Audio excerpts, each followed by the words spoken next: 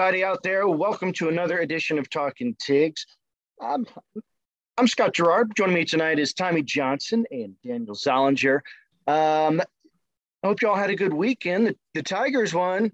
Yay. So it wasn't that great, but they did win 27-14. So we'll talk that up. We'll talk about LSU basketball, which is looking good. And I don't know, probably some coaching rumors. I'm sure you've all heard some. We will discuss that and college football as well, whatever we can get into. First, I want to check in with the guys, see how you're doing, holding it down in Baton Rouge. How's it going, Scott? Doing well. Went to the game last night. It was a night game. It was weird, not really. Didn't do too much tailgating, although the weather was nice, but I didn't leave until 7 p.m. It was strange going to the game that late. I guess I'd been to one like Ole Miss a couple of years ago that was the same start time, but yeah, I was yawning in the stands the whole time. And then it cleared out pretty early, to be honest. It was about empty after halftime. The product on the field wasn't ideal either, but had a good time while I was there and then watched the rest at home. So overall doing pretty well. And we'll talk about the mostly lows and highs of this game. Yeah. It's pretty disappointing showing for the Tigers, even though we get a 10-point win. But this is ULM team that's not even really. I wouldn't even say one of in the top half of the Sun Belt. So there was a lot of bad execution on both sides of the ball, and we'll get into that. But there's also, who cares at this point? Like, there's not much to get into. This season's over. We just need to get out of here with our head above water, and hopefully, probably what we'll get into towards the end of this podcast is the coaching search. I think that's going to be hopefully like the positive thing we can take away from the end of this season. Yeah, I think so. And it doesn't look like we're going to be alone.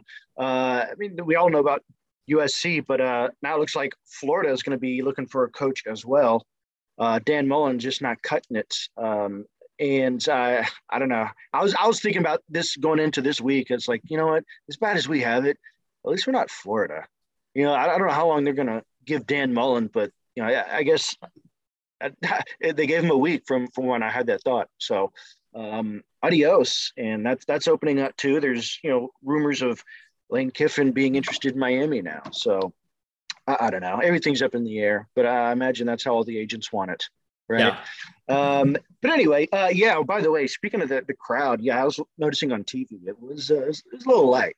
It might as well have been like pouring down rain. That's what the crowd would have looked like. It was very, very sparse. Man, I'll tell you, like when we first got in, maybe like halfway through the first quarter, I looked up at the upper deck and literally not a single person. There were a few smatterings, but there were literal entire sections, probably 1,000 seats worth, that were dead empty, not a person. And then the lower bowl was pretty sparse too, especially after like the first quarter. And we kind of predicted how this game was going to go. LSU messing around, keeping it closer than it should have. And you don't really want to do that with little brother on the field. But we always like more like littlest brother. That's true.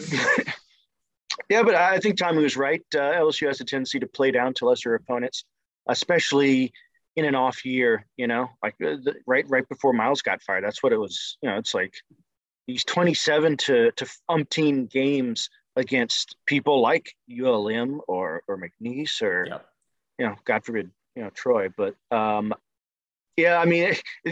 everyone's, every article you read will probably say LSU improved to 5-6, but I don't think there was any improvement with the product, with the football. Like you said last week, I feel like if anything, there was a regression. They lost more people. They couldn't put Nussmeier in. They're trying to save his red shirt. So it's going to be Todd. It's going to be Max Johnson, and the only guy behind him. I forget his name, but he was a walk-on. That shows you the problem. Yeah, I don't even know who his name is either. McDowell or something. Mike's, I don't know. But anyway, I don't think the Tigers improved with the win. At least they did get it. I don't know. It's weird though. They're up and down. Next week they'll probably be up for the A&M game for whatever reason. Like I said, it's lucky they have three home games in a row. This one probably could have been a noon game and they'd have been a lot better off. But anyway, there were highlights. There was one, I don't know. Malik Neighbors looked really good. He had a kind of a breakout game of his own, I guess. He was due at some point. 4 passes for 143 yards. I was expecting to see more of that. Still saw some more good stuff out of Jack Besh, and some good running in spots. But other than that, it was just like, oh God, can this game please end? Yeah, the defense played well, although it kind of hid some of the points from ULM because we needed 2 fourth down stops and 4th and goal to keep them out of the end zone. And if they had kicked some field goals or scored some touchdowns there, we stopped them a foot short on one. The score may have been tighter. We probably still win the game, but my girlfriend actually predicted it was going to be 24-17 LSU. So if the field goal had swung the other way, she would have been exactly right, and which is a lot closer than most people would have predicted, and low scoring as well. I think LSU's inability to plug it in is still continue to haunt them. We haven't scored. This is our highest scoring game in a month, and that's only 27 points on the board, which is a far cry from hanging 60 on folks in 2019. We did have 2 touchdowns come off the board. One, Jay Ward's interception return, and then one, it was a pass at it was when Max Johnson's knee grazed the ground when he scooped the ball up and passed to Brian Thomas. But you got to do with what you can. Yeah.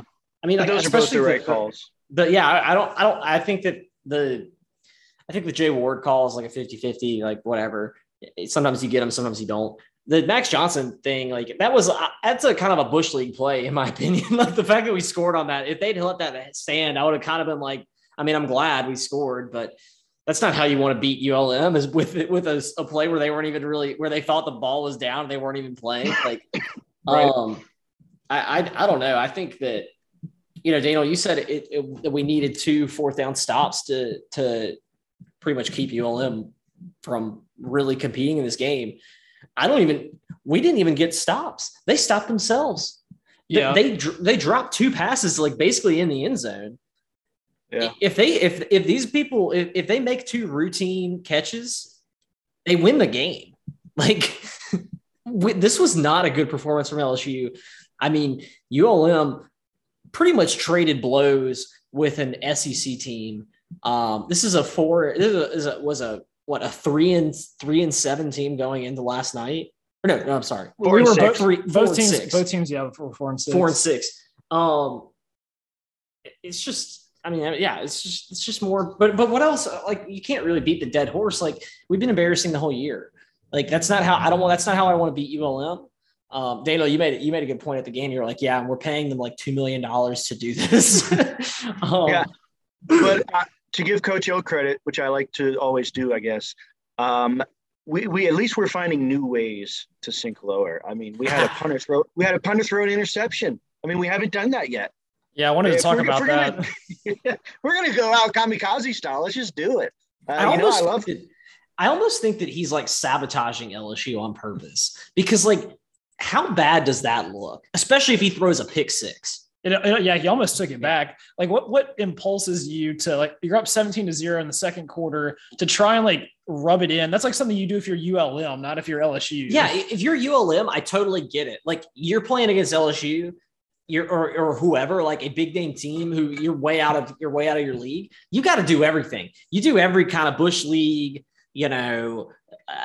trickery, all that kind of stuff. Totally get it. That's what you're allowed to do when you're playing a big boy. When you're supposed to be one of the top 5 programs in the country, you don't need to be fake punting against ULM. It's embarrassing. It's embarrassing. Yeah. Well, like I said, I guess he can check it off his list. I don't think he'll be doing that against A&M, because they'll probably be looking for it now. But that was just horrible. Out of all the plays I've seen him do over the years, never having seen Avery toss one before, I don't know. I guess if you were going to do something Bush League like that, I don't know. They converted the fake punt when he passed it to Mashburn. Either was it last week or the one before? Yeah. But I don't know. I think that was a little bit different. That wasn't as much this was all right, Avery, drop back. Let's go 7-step drop and let's hit a fade. It wasn't his fault. His receiver fell down though. I did see had he got it, we wouldn't. I don't know. It might be a different conversation. I don't know. I still think like if he got it, I'd be like, okay, cool. But like, I think we'd still all be sitting here saying, why are we even having to do this against ULM? Yeah, like it's just not. It's. And the other weird thing is like towards the end of the game, you couldn't even turn the TV off until 5 minutes left in the fourth quarter, just because somehow ULM was like still in the game. Like our offense was anemic towards the end. I don't think we scored in the whole. No, we had 7 in the third quarter, but after halftime, it just pretty much shut down. And then ULM was hanging around the whole time, which you just got to put these teams away. Like Georgia was up like 49-0, like in the first quarter. Or like, how about Ohio State up 49-0 in the first half against Michigan State? Against the supposed number 17 in the country. And here we are messing around. But I guess it's kind of the moral of the season. And we have one more chance for a moral victory, but I don't even know if you could call it that at that point. Well, if we beat A&M, I'll be happy. Like I'll be happy with an A&M win. I'm not going to predict it. I'm not going to put money on it. I still think A&M's not a good team. I mean, okay, they're a decent team. They're a good team. I don't think that they're unbeatable. I think that we could easily compete with them talent for talent. But am I confident that we're going to be prepared, that we're going to come in with a good game plan? Am I confident that our offensive play caller is going to actually have have something up his sleeve? No. So, I mean, what can I say? Like, I think that, I mean, we talked about it when we were, like DEFCON 2 before, like at the beginning of the season. And we were like, okay, this is bad, but like, we can kind of just maybe play our way out of it. I remember all of us like circling that A&M game being like, look, like they are vulnerable. They're not as good as at the time. They were like the number 3 team in the country or something like that. Yeah. They just beat Alabama. And I was like, we can beat them. And that could be a good win for us. At this point, I'm like, no. I mean, if we compete, we'll compete with them maybe. But there is no pride on this team right now. And it starts from the top. The whole you can't, in some ways, you can't blame the guy because he's like been fired, but he's also still coaching, which is strange. But I mean, this whole thing is just on cruise control. I bet they're not even practicing. Yeah, it was weird. After the game, ESPN's reporter was interviewing Coach O, and she was like, how do you feel about next week being your last chance to coach the LSU team? And he's like, we're going to fight hard and we're going to try. And I was like, okay. Yeah, sure thing, man. Like, I guess it's got to feel weird. Like you got one more game coming up and then you're sailing off. I mean, it's in some ways, like what more can you ask for from him? Because he's like, you're right. Like he's been like unceremoniously fired in the middle of the season. And then they're like, but you have to do this walk of shame. Yeah. And everyone's kind of like reminding you constantly, is like, this is your last game. Like you're out of here imminently. But also I'm like, I wish, and I don't know, this is where we can all, I don't know if we all have a disagreement on this or not, but Coach O, from the time he took this job, all he's talked about is how much LSU means to the state of Louisiana, how like being the head coach of LSU is just like an honor for anyone who calls himself a Louisianan. And I would hope that somebody, or I would wish that somebody who said all of that would be like, you know what, it didn't work out, but I'm going to coach this team all the way. I'm going to do my best. And like, we're going to go out, in a blaze of glory. But to me, as you watch these games, it just feels like he's just like, whatever, I think we've all been in position. Like I remember I've been on teams where basically this wasn't even really coach's faults, but like the team just wasn't working out. You could tell like nobody wanted to be there. And towards the end of the season, the coach was just like, you know what, y'all don't want to be here. We're not practicing. Go home. Like, you don't want to be here. I don't want to be here. Let's just call it. And I kind of feel like he's kind of, he sets the tone, and I would not be surprised if he was like, you know what, we're going light today and the reports are coming out. Like they haven't had a full pad practice in like 2 weeks or something. I could see him being like, you know what, who cares?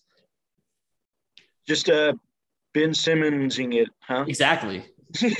Yeah. Well, I'll say this. I'm sorry.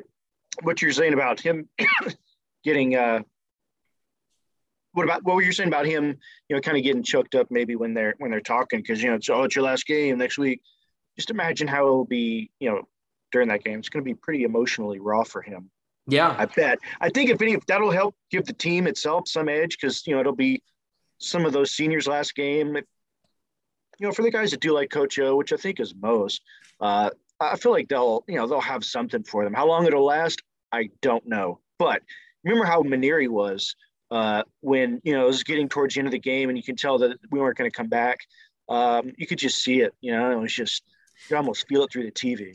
It seemed like Mainieri, and I guess it was a different scenario for Mainieri because he wasn't like fired mid-season for being like a bad coach. Like it was just kind of one of those like honorable, like, thank you for everything you've done. We're going to move on. It's time for you to retire. And like, he got it. They got it. It was very, very like smooth, but it seemed like he handled it with a lot more class. I don't know. Like I just kind of feel like in the end, like, I agree. Now, all the recruits who were recruited by Coach O, you can see that with the decommit from Aaron Anderson. Like there are a lot of people who did commit to Coach O as much as they committed to LSU. And so I think there are a lot of players on there who are very loyal to him. And you're right. Like I think they will play for him. They'll play hard for him. But also, I think a lot of those players aren't even on the field anymore. Mm-hmm. A lot of those players are on the bench or no longer on the team. So even if I mean, poor Darren Evans, I like the guy. I like that he came, I like his story. I like that he came from Nichols. I think it's kind of cool. I think he's a decent player. He was getting lit up last night at cornerback, number 24. I mean, I don't know how much, and that's playing against ULM. If he's going to be our starting corner against A&M, and they've got some real talented skill players, like, I don't know how much playing for Coach O with heart is gonna matter in against one of the top teams in the SEC West. Yeah, and as far as the A&M game goes, this is kind of one of those like TV manufactured rivalries a little bit. That's actually kind of become something fairly serious with the rivalry. I think mostly off the backs of the 7 overtime game, and then the fact that A&M hadn't beaten LSU. Like, we were the last team they hadn't beaten since they joined the SEC. Obviously, they won that game and last year. But yeah, this is one you want to win. Don't really like each other very much, and it would end the season on a positive note. It's going to be very tough, though. A&M has one of the best defenses around. I think they only give up like 14 points per game or something. It's not Georgia level, but it's a lot better than you see most of college football, and especially with the struggles that we've had on the offensive side of the ball. I mean, you say 27 points, like that's probably a pretty reasonable number against A&M. I think the over-under is like 45 or something. So people think it's going to be a low-scoring drag-out game. I guess it'd be better than last year when it was like pouring down rain and TJ Finley like literally couldn't move the ball 1 inch the entire game. That was bad. But we'll hopefully at least keep it competitive like we did against Arkansas and Alabama. And if you can play with Alabama, you can play with A&M. But I think they probably just have a little bit too much skill and toughness to take care of. Isaiah Spiller is a good running back for them. We've had problems with that in the past, and I don't really see Max being the architect to pick apart the A&M defense enough to carry us on top. But it'll be a good watch, and we'll see how this Tigers. I mean, if we win, then the season may not be over, but in some likelihood, that'll be a wrap. Yeah, I mean, I've even heard talk about, even if we do win, us just not accepting a bowl bid. Because it's not going to be something prestigious. It's not, we're going to go into the Sun Bowl or something. And I mean, is O going to coach the bowl? Or, no, I know he said he was, but if I'm like, somebody who's not being fired in a decision-making position at LSU, it's like, do I really want him to keep coaching, or should we just kind of, hey, let's just call it? Especially, and I've heard from people, close to the decision makers at LSU, we very well could have a coach on Monday morning, like a week from tomorrow. So if they were to announce, hey, this is the next coach, I could totally see them being like, and we're going to forego a bowl because we're going to move on. There's really no point in having O coach a bowl game especially when it's like a, whatever bowl, little bowl. Yeah, right. I was thinking it might be maybe the Independent. I don't know, 6-6. That's pretty. I don't know. It's going to be some bowl we've never heard of in Las Vegas, probably. Yeah.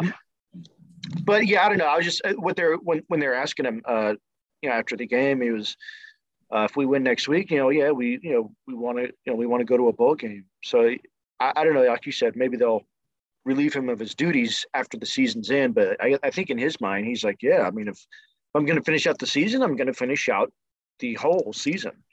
Yeah. But I don't know. We'll see how that plays out. So that might just not be his decision to make. Exactly. But you think they'll have a coach by next Monday? Because I knew we were going to talk about this, but yeah, I don't know. It seems like the names have changed again, and I don't know. Me personally, I'd have scratched Mel Tucker off after this weekend. I agree. What else? Like, what do you think? Do you think it's Jimbo and Dave or Lane or Lincoln? What we got? I mean, there's so many names going around right now. The hot one of the past couple of days has been Bill O'Brien. Please, oh no, God, yeah, please.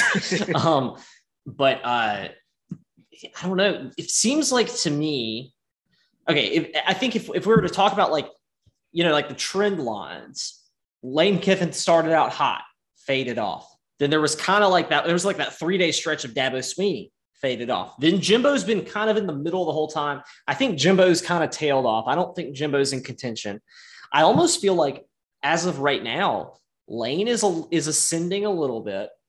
Mel Tucker, who about a month and a half ago was at the top of the list. I feel like he's down. Well, he got his contract. He's got his contract. He's number 2 after Saban in terms of pay now. Plus, they got walloped by Ohio State. So it's kind of a double whammy of out of contention. Yeah, like they're not gonna. I think he's out. And then, I mean, Lincoln Riley. As of Monday of last week, it seemed like, oh my gosh, we might be actually getting him. But now it seems like he's kind of falling out too. Well, yeah, the report was that LSU had offered Lincoln Riley 8 years, $96 million, so $12 million a year, which I think would push him over Mel Tucker, like number 2, right behind Saban, which is a pretty big jump from what he's getting paid at Oklahoma. And then Oklahoma was said not to be able to match that offer, and they would say, like, you can take the money, you can stay here with the good program that you got. And there hasn't been much happened after that. So maybe he decided he wanted to stay, or it could have all been smoke and nothing may have happened. Or maybe or it could just be laying low. That's kind of what I mean, Oklahoma, they did not look good in that Baylor game. Who do they play this week? Oklahoma beat Iowa State. Don't they have Oklahoma State? They'll have Oklahoma State this time. Yeah, they're playing Bedlam. Yeah, against Oklahoma State. It's a big game here. But I feel like Oklahoma's not. They're not the. This is a down year for Oklahoma. They played that close game against who was Tulane. Kansas State. Tulane. Yeah, it started off the year, and then I think they almost lost to Kansas State. It took them like a field goal at the end. So, gosh, I hope it is Lincoln Riley. If the number is real, the interesting thing, and from what I've heard, that $96 million rumor seems to be coming from Lincoln Riley's camp. It does not seem to be coming from LSU like sources. So I think, which I guess could be viewed as a good thing, because if someone tied to Lincoln Riley or someone in Oklahoma is leaking, oh, he got this offer, that only means one of two things. Either Lincoln Riley is trying to negotiate for more money from Oklahoma, and he's just using the fact that LSU has an open position to say, like, hey, I got this offer, and they're just kind of faking the offer because it doesn't matter because he just wants the money from Oklahoma. Or he legitimately did get the offer, and LSU's keeping it tight-lipped and Lincoln Riley's keeping it tight-lipped because he actually wants to take it. Right. I think those are the only real two options, because from everything I've seen, like, this is like Scott Rabelais is not reporting these terms. You know what I mean? Brooks Kopina is not breaking this news in the Advocate. Yeah. And then other than that, the only names, Mark Stoops, Kentucky's coach, was kind of floated. Ugh. That's not really a big, not a big get. That would be settling. And I think the same is to be said for Billy Napier at this point. Yeah, I was about to mention Napier. Like, people were kind of hot on him at the beginning, and UL is having a good season. I think they're 10-1, but I would say he's kind of emerged as like a last grasp hire if he even wants it. If we get Billy Napier, I feel like that's a loss for us. You know what I mean? Like, if we're gonna, I almost feel like our settling choice should be Aranda. That's not really a settle. Like, I mean, he's a great coach. I think he'd be a good head coach. But like, if we can't get Lincoln Riley or honestly, Jimbo or one of the other big names out there, I think Aranda's the one who makes the most sense as far as like a up and coming coach. I think we all agree, like Dave Aranda is a better head coach today than Billy Napier. Yeah. And I think Dave Aranda, like everybody pretty much agrees that he would be a good coach and he's doing well at Baylor. But I feel like there hasn't really been much steam behind that. Like maybe it's been quiet. Like I think he came out and said that he's focusing on Baylor, blah, blah, blah, the usual talk, but it's not like everyone's churning this rumor up. Now I did hear on shout out to AYS Sports, Blake Ruffino. Go check it out if you're not listening. I heard it from he interviewed a beat writer from Oklahoma, and the Oklahoma guys maybe broke news. He goes, "Is it public knowledge that Dave Aranda interviewed with LSU?" And Blake Ruffino was like, well, it is now." So I don't know. I don't know if that's true or not, but like theoretically, they're Dave Aranda might have already talked with Scott Woodward. They might already have like some sort of agreement of like, hey, we'd like to have you, or you're a potential, you're a top level hire. We're kind of looking at it. So that's something to look out for, which I feel like, again, like that would not be my first choice. But if we woke up on Monday, November or January, whatever day it is, December something. If we woke up on Monday after the A&M game and they said, Dave Aranda, LSU head coach, I don't think I wouldn't be disappointed. I might not be as ecstatic as I was if I woke up and I found out it was Lincoln Riley, but I think we'd have success with Dave Aranda. Yeah, I agree. And I think that's probably the one safe bet that he could name where everyone would be like, okay, that's fine. Because even if they got Jimbo, I feel like there's some small faction of fans that are just going like, not Jimbo, blah, blah, blah. We beat him but then Lincoln Riley, I don't know. I feel like everyone at LSU would be excited about that. But Dave Aranda would definitely be the safe choice. And I think we could trust the program with him, right? I mean, the one thing you could say about Dave Aranda, if we brought Dave Aranda in here, our defense would be locked down. I think that we would have, I think that he would, this is something that is really interesting to think about, because y'all saw the quote about Coach O in the press conference talking about how he called Lane Kiffin, and Lane Kiffin was like, yeah, coach, like your defensive looks are exactly the same every play. Like maybe you should switch it up sometime. And Coach O was like, oh yeah, that's a good idea. Maybe I will. What that tells me is that Coach O, and this has been, people have talked about this for a long time, that Coach O is meddling in the defensive and offensive schemes. He's saying what, I remember if you remember when Aranda left and he went and he talked about hiring Pelini, the main thing he kept going back to was, we want to get back to the 4-3. We want to get back to the 4-3. We've got the athletes. And I'll be honest, like I kind of agreed with him in that, like, yeah, it makes sense. Like to want to go to a 4-3, we've got great defensive interior tackles. We've got real big, talented defensive ends coming in. So let's try it. Like, that's fine. But then it didn't work out with Pelini. Then you hired Durante Jones, who was told, who we were told was going to be a multiple defensive guy who's going to run multiple schemes. But throughout this entire year, you've really just seen him do kind of the same thing. I remember, Scott, I think you said it towards the beginning of the season. What's the difference between Durante Jones and Bo Pelini? Well, now we've actually started to see the difference. The defense has gotten a lot better. Yeah. The question is, has Durante Jones just figured out the defense? Like, has he just suddenly like opened up the playbook? Or was it Coach O saying, no, you can't do this, you can't do that. I just want to see this, this, and this, and kind of handcuffing him. What that makes me say, if that's true, then imagine Coach O hasn't changed over the past 2 years. I'm sure he was the same before. What if he was handcuffing Aranda? What if we ended up having an even better defense than the ones we had before with him? Something to think about. Right. Yeah. Well, that'll come to light, later. It just has to, right? Mm-hmm. But did y'all have any other thoughts or observations from college football this week? Because I did want to mention basketball, but I feel like there was more going on in college football that we. Not too much. There wasn't much by the way of like big upsets other than Oregon going down in a big way to Utah. So that kind of clears up the Pac-12 situation a little bit. Looks like they're getting left out again, but there's going to be a lot of one-loss teams, which makes this week pretty exciting. They got the Bedlam game, like we mentioned, Oklahoma and Oklahoma State. The big game this year is a big game between Ohio State and Michigan. Both potentially could be top 4 teams in the playoff rankings this week. The Iron Bowl, the classic between Auburn and Alabama, and a few others. The rivalry games like the Egg Bowl is playing on Thanksgiving, and then our game, like we mentioned. But that's pretty much it. Going to be a big finish to the season, and then the conference championships. And excited to see how it all shakes out, whether a 2-loss Bama can get in or who knows. But that was about all I had. Yeah, I don't think a 2-loss Bama this would be the year. It's because they haven't looked great. Arkansas kept up with them, almost did well. It's weird how it makes you think. All right, well, we know we have the talent. You see how Alabama and Arkansas played. And then the week before, how we played with Alabama.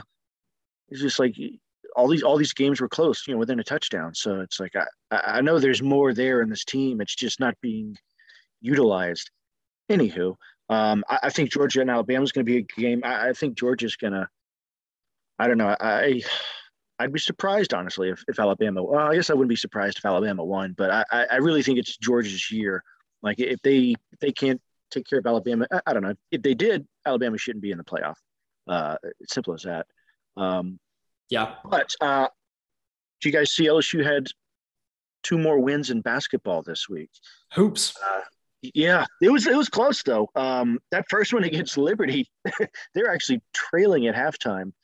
I kind of brought up some stories about Will Wade hating how his team starts, like particularly their pregame meal or something. So you can tell the general likes to fix things quickly. And it worked. The next game they had against McNeese, they blew the doors off. But they won handily in both games, I think. But it just took a little bit longer to kind of separate against Liberty. But it's a gritty team. That's what we say. And anytime you see Parker Evers, it's a good game. Yeah, it was a little bit scary in the Liberty game. Obviously, the defense stepped up at the end of the game, and that's kind of been the story so far. Last year, our defense was towards the bottom of the league, and we were winning games 90 to 85 every time. And this time, the opponents are averaging 50 something. Obviously, it's against pretty poor opposition, but Liberty's not a bad team though, from what I've heard. Well, they've lost 2 since they lost to LSU. Oh, really? So the luster has gone a little bit. The transfers are playing well. Xavier Pinson running the point, and then Tari Eason coming off the bench has been a good presence down low. And Darius Day is really stepping into the leadership role that looking like a stud. We were hoping, he's averaging over 20 a game, which is a lot for college basketball. And then we just are building that support cast around him. I mentioned Eric Gaines has stepped his game up a lot from last year. He's averaging 3 steals per game or something. He's made some serious gains. And also, yeah. And a good thing about him is he's a 95% free throw shooter or something, which that's hurt us a lot in the past, who's free throw shooting. So if you can have some guys, especially in those close SEC games down the stretch where you can rely on them at the end of the game, then that's really good. The 2 games this week, you got Belmont on Monday. That might already be over, but they're a decent team. I think they were in the tournament last year, actually. Yeah, they were. And then Penn State on Thursday in one of those kind of showcase games, I guess. The tournament, those preseason tournament kind of things. Yeah, it's early. It's in Florida, so it's one of those kind of early season tournaments. And then so that'll be our first kind of Power 5 matchup. So I think that'll be a good glimpse as to who we are as a team. Yeah, I'm excited. I'm ready to go to the Assembly Center and check out a game. Yeah, I would if I was right there. Absolutely. A little stat for you also. This is the first time that LSU has held the first 4 opponents under 60 points.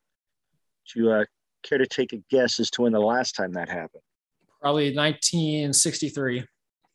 Ooh, good guess, but no. It was actually the last time the Tigers went to the Final Four back in 2006 and 7. I was only off by 43 years. Exactly. So yeah, it's what more can you ask for? He's put a good team together.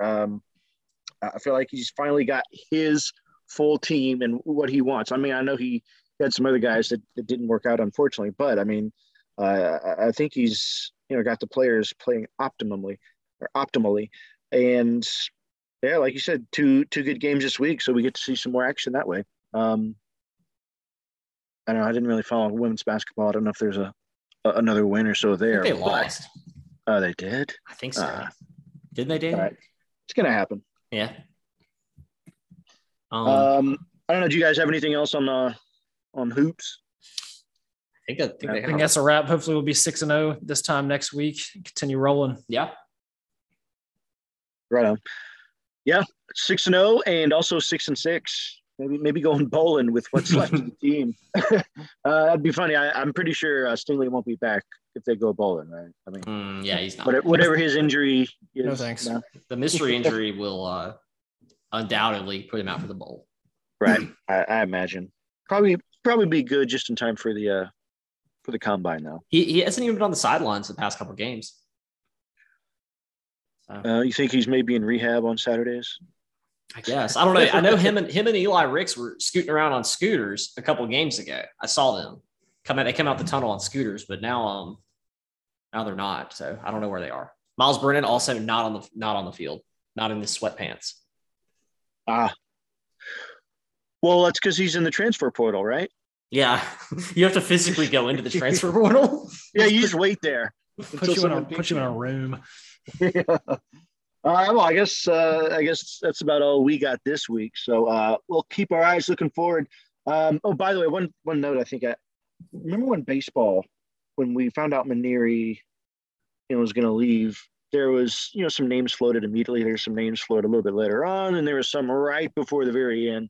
Some didn't pan out, but I always remember as soon as they named Jay Johnson, I remember he was like one of the first four mentioned, but he was like the least talked about. Least talked about, yeah. Yeah, so that's why I'm, what you said about Aranda, I was like, what if that's the case? It's like you just, no one's going to say anything till the end of the year anyway. You can say, oh, well, I haven't talked to anybody. Yeah, we know, but your agent has. Yeah. Okay, that's plausible deniability. Thank you. And I think if that's the case, that would make total sense. I can't think that was Scott Woodward's first choice, but I think it'd be a solid choice. Yeah, I mean, we all know Jay Johnson wasn't his first choice either, or at least that's what they say. So, right. And look how so far he's like, it's working out really well. I have another final thought for all our listeners out there. I would encourage all of you to check out I believe it's the Fox show Queens. In the recent episode, Anything for Clout, our own Scott Gerard had a great little appearance in the first 5 minutes of the show. You got to check it out. He was a great record executive who really just, I'm not going to spoil anything, but he zeroed in on the lead protagonist and really just, said to her, questioned whether or not she could be the star that she's been in the past. I thought it was a really excellent performance, and I think everyone should go check it out. It's on Hulu right now. Thank you, Tommy. That's right. Episode 105, Queens, yours truly, record executive. And I have actually never been one, believe it or not. I've definitely dabbled in the music industry, but nothing like that. But yeah, that's definitely, I think I helped kick off her hero's journey right there, where it's like, are you still that chick? She's got to answer that for herself. That's something that nobody can answer. You just got to have to watch the show to find out. Maybe you can parlay your podcast executive career into being a record exec. Yeah, that's true. Very, very good. I'll think about that, Daniel. Sometime after the game, after this LSU A&M game. And I think that'll about do it for us this week on Talking Takes. Tune in next time. We'll have some more basketball scores and some highlights for you, as well as LSU's final game under the Ed Orgeron era. We'll see where we go from there, but we'll hopefully have some more to give you on that front as well. So until then, stay safe, stay tuned, and we will talk to you next time on Talking Takes.